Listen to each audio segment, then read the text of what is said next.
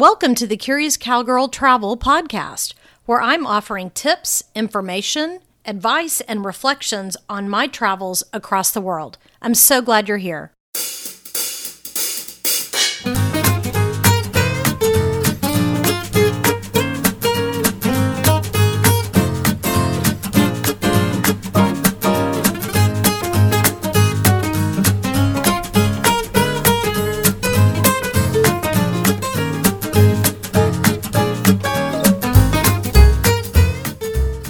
Well, hey, you all. Welcome back to another episode of the Curious Cowgirl Travel Podcast. I am really glad that y'all are here with me. I have a very fun bit of information to share with you all. So let me kind of give you all the background about how this particular travel experience took place. So I know that a lot of you all who listen to my podcast on the regular know that my husband and I travel up to Massachusetts usually twice a year, sometimes 3 times a year, to experience and buy antiques and vintage at the big Brimfield Antique and Flea Market.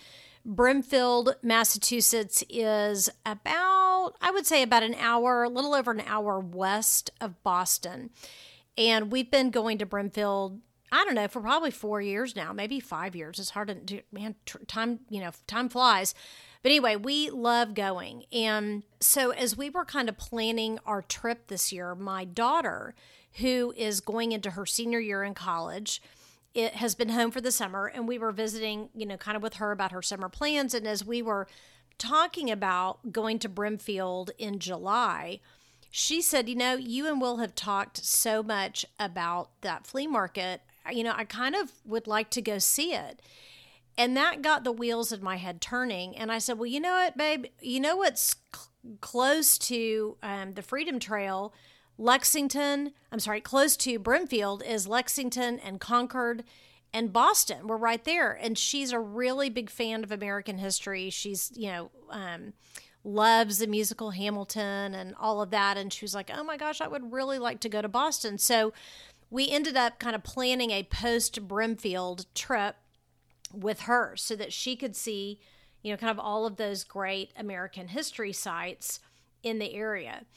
So Will and I have been to Boston together a couple of times, and we have, visited parts of Boston and places on the Freedom Trail, but we had never walked the Freedom Trail from soup to nuts, beginning to end, ever. And so this was obviously the perfect opportunity to do that since we had Elizabeth Ann with us. So I started doing some research about, just some general overviews about the Freedom Trail. How long is it? And, where does it start? Where does it end? Kind of how many sites are there that you would want to see as you're walking the Freedom Trail. And so I kind of gathered all that, information for my basket.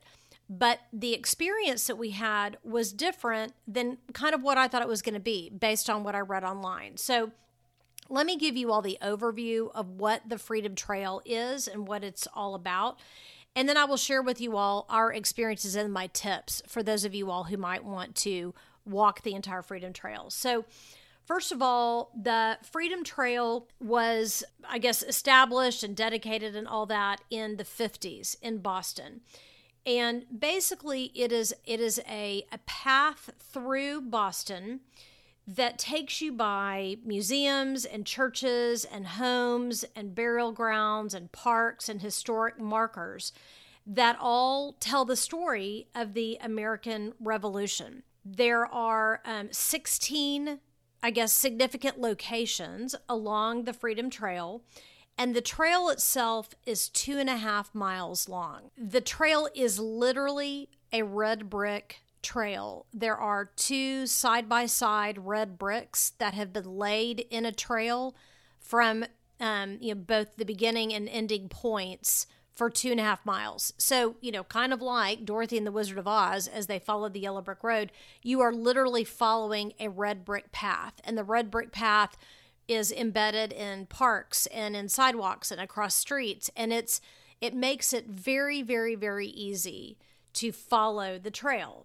Now, If you've never been to Boston, some of these things I'm saying to you are, I guess, in the vein of if you've never been. But it's important to remember that even though you are going to see, Revolutionary War period historic places, markers, locations where things happened, Boston is a real big metropolitan city. And because the city center, back in 1776 is the city center today, a lot of these historic locations, places, sites you're going to see are smack dab in the middle of downtown Boston. I think if you're not anticipating that, it can be, a little shocking that you're literally crossing busy downtown streets. But at the same time, I think it's also kind of cool because it makes you realize what an important place Boston has been, since the formation of our nation, and what an important place it still is, and how all of the important centers of business and commerce and all of that, where they started, are still taking place in Boston today. So I think that's, kind of, a cool aspect. When you read or listen to this podcast and understand that the Freedom Trail is 2.5 miles long, I want to give you all a little more context about that, because 2.5 miles is not very long, is not very far. However, it is not as, kind of cut and dried as that may seem to be. So when my husband and my daughter and I walked the Freedom Trail, we clocked in 7 miles of walking over 6 hours. Okay, so how could that be? If it's 2.5 miles long, but we walked 7 miles, what's that about? Well, so as you go to all of these different points along the Freedom Trail, you're going to get off the trail and you might walk into a home. Paul Revere's home, for example. Maybe you stop and you're seeing a church. The Old North Church is important. You might decide to buy a ticket and walk in. There's a couple of cemeteries, burial grounds, and along the way, and you may get off the trail and spend some time walking through the burial ground. So you definitely are going to walk many, many more miles than 2.5 miles. So I think that's important to know. Some portions of the Freedom Trail are uphill and some are downhill, depending on where you start. I'm going to explain that in a minute.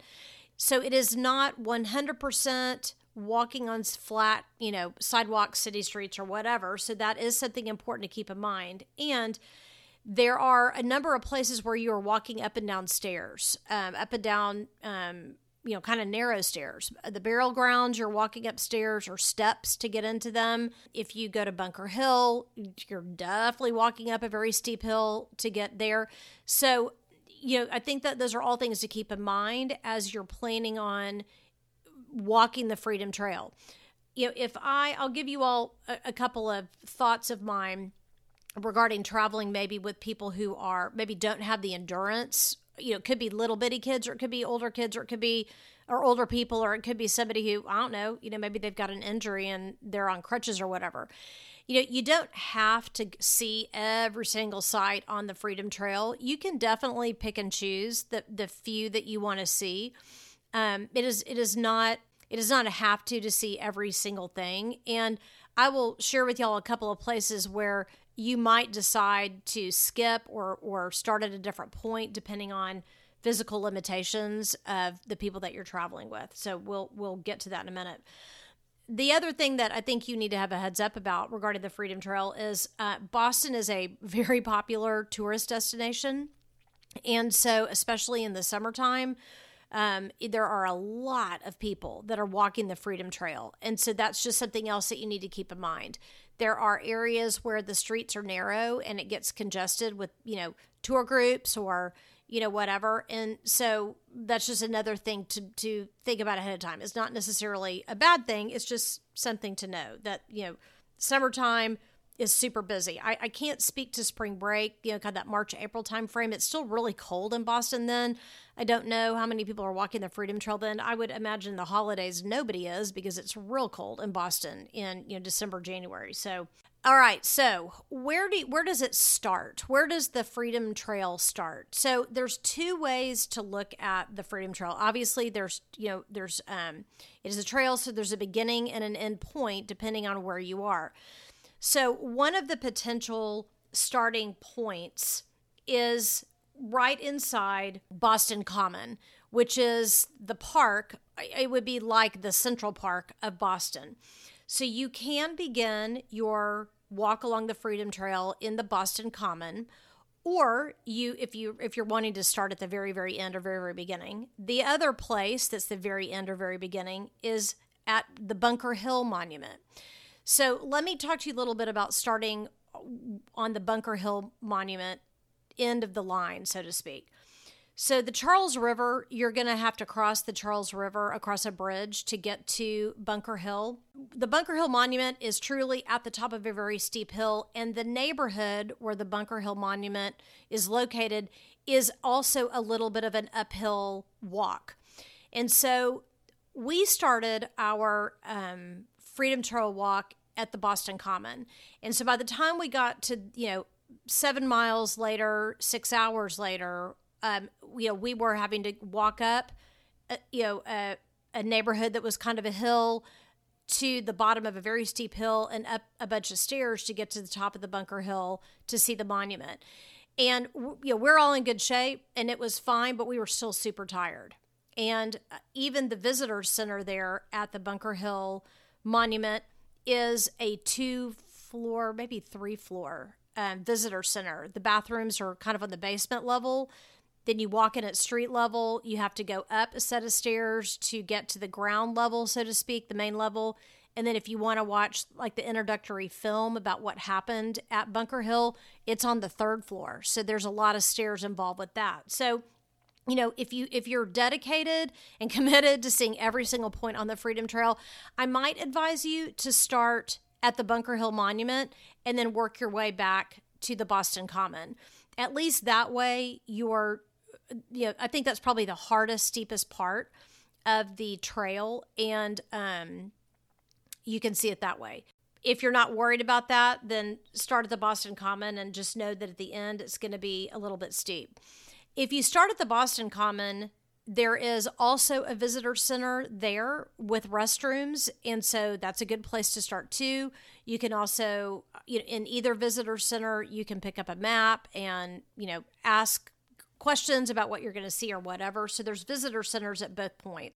If you decide to start at the Boston Common, the good thing about that decision is I would say like 99% of all the sites along the Freedom Trail are closest to the Boston Common. So if you're either limited in time or, you don't have to go see the Bunker Hill Monument or you don't want to go to the top of a steep hill, if you start at the Boston Common, then you're real close to just about all of the sites on the Freedom Trail that, any tourist would want to see. So that's a pro. The con about starting at the Boston Common is that I bet most people start their walk on the Boston Common, and there's lots of people, like a whole lot of people. So if you get frustrated by big crowds of people or, whatever it is, just know that there's always fewer people at Bunker Hill. There's more people on the Boston Common. So, if crowds matter to you, then, that's something to kind of keep in mind. As far as, information about all the sites that you're seeing, I will be really honest with y'all. I do not do group tours. I mean, like hardly ever. They really, really, really frustrate me. I don't like, I'm super A-type to start off with. And so I don't like being in a group where the pace of my walk is determined by a big group of people. I don't like not being able to linger longer if I want to, or move past something if I'm not that interested in it. I don't like having my pace dictated by kind of the speed of the group. So I don't rarely do group tours. There are a lot of companies that offer group tours of the Freedom Trail, and I am sure they are excellent. This has nothing to do with the quality of the tours that you can go on. I just don't do group tours.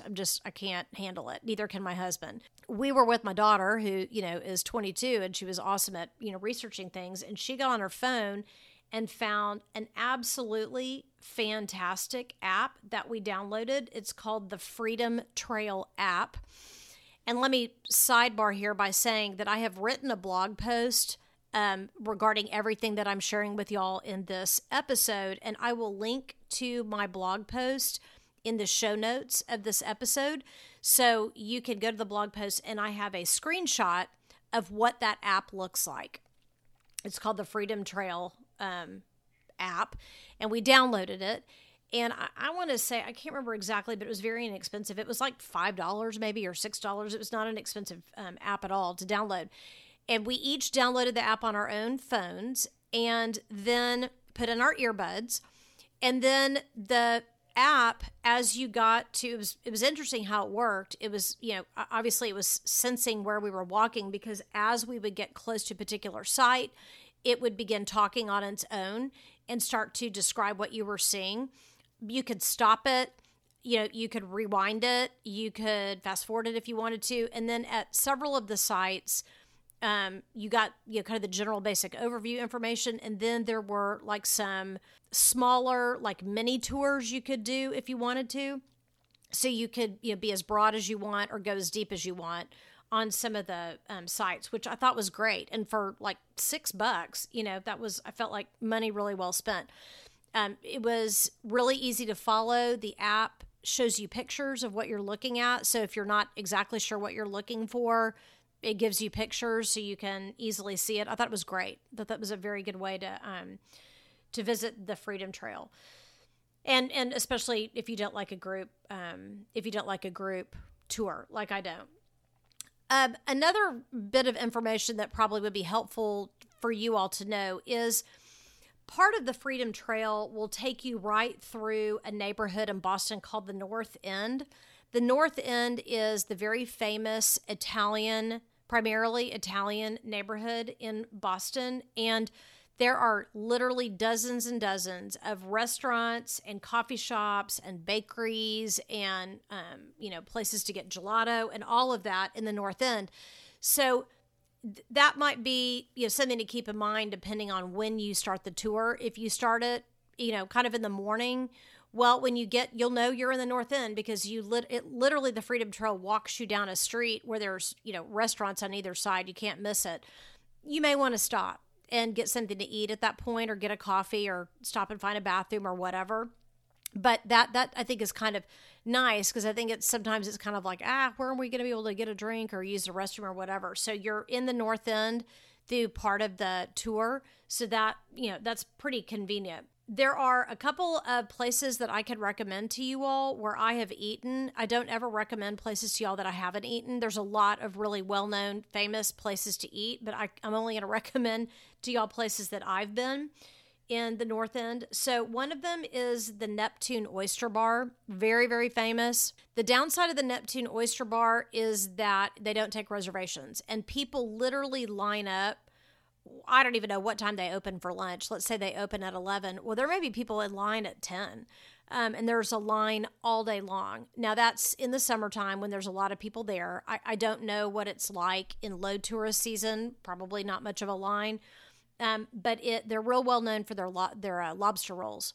And so the Neptune, and I have eaten there before, and it was very good. So great place to eat, but you can't make a reservation, so keep that in mind.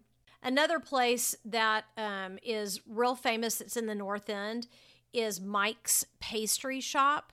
Mike's has been around forever, and they are really famous for their Boston cream pies and also their cannolis. And there is always, during high tourist season, there is always a big long line outside Mike's, maybe even down the block. But the good thing about Mike's is once you get inside the physical building, the single file line that goes down the sidewalk, once you get in, that single file line divides into like 6 lines inside the pastry shop. So it moves pretty quick, faster than you would think. The staff there is real used to dealing with tons of tourists. And so that's fun to get a slice of Boston cream pie. They'll give you a fork, a to-go fork if you want one. They have like 15 or 20 different flavors of cannoli and cupcakes and cookies and all kinds of stuff. So that's always kind of fun. I cannot, all of the sites on the Freedom Trail, you all, I think, are worth seeing. There's not one that I would recommend to skip. They're all interesting in their own right. That's why they're on the Freedom Trail. So, if somebody were to ask me, Mary, is there any site you would skip? The only one I would say skip would be Bunker Hill, only because it's on the other side of the Charles River. It's an uphill climb to get to it, but it's a hugely important site regarding, the revolution and worth seeing. So I would only skip it if you're skipping it because you don't think you have the energy to do it, or somebody in your group may not be able to handle the walk over there and back. Otherwise, I would say you need to see every site on the Freedom Trail. It's worth it. It's worth a day to go see everything. And, again, we spent, like 6 hours, but we also, we did some detouring. We stopped and got a Boston cream pie at Mike's, and we sat and had lunch. And so, it was a long day because we made it a long day. It doesn't have to be that long. That was kind of what we were doing that day. So we kind of took our time. The other recommendation I would make to y'all, this is maybe will make you chuckle, but it's kind of funny how the red bricks that you're following become really mesmerizing. Like somehow, if you take your eyes off your feet as you're walking, you're going to get lost and never find the trail again. And I noticed myself doing that a couple of times, and I kind of laughed because it's not like it's a real twisty, turny trail, at all. I mean, they've done a really good job. And there were a couple of places where there was like road construction going on. And so part of the street was torn up, and therefore you couldn't see the red bricks. And they had come in with red spray paint and spray painted kind of like your detour route. So you aren't going to get lost. I mean, it's not complicated.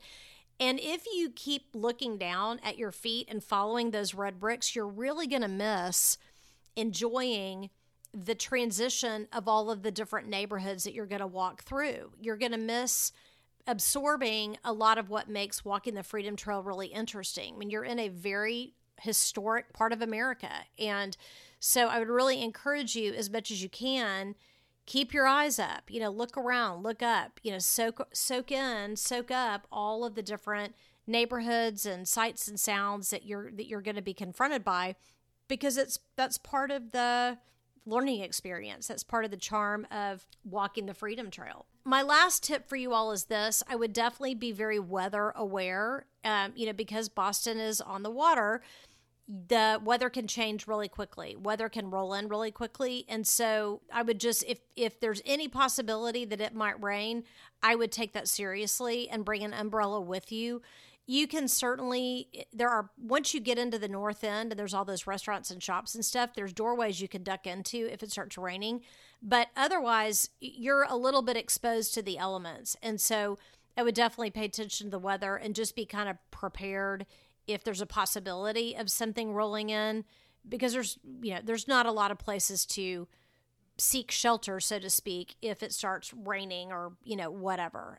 There's places where that would be very difficult. Those are my tips for experiencing the Freedom Trail in Boston. I hope that was helpful to y'all. I cannot recommend this experience highly enough. There's a lot of great things to do in Boston, but this is, if you had to make a list of things that you can do and prioritize them, then I would put walking the Freedom Trail as the absolute number one must-do thing in Boston if you only had one day to be there. There's other great things to do in Boston. I'll be sharing those experiences in future podcast episodes, but I would say the Freedom Trail is an absolutely must-do, have-to if you find yourself in Boston.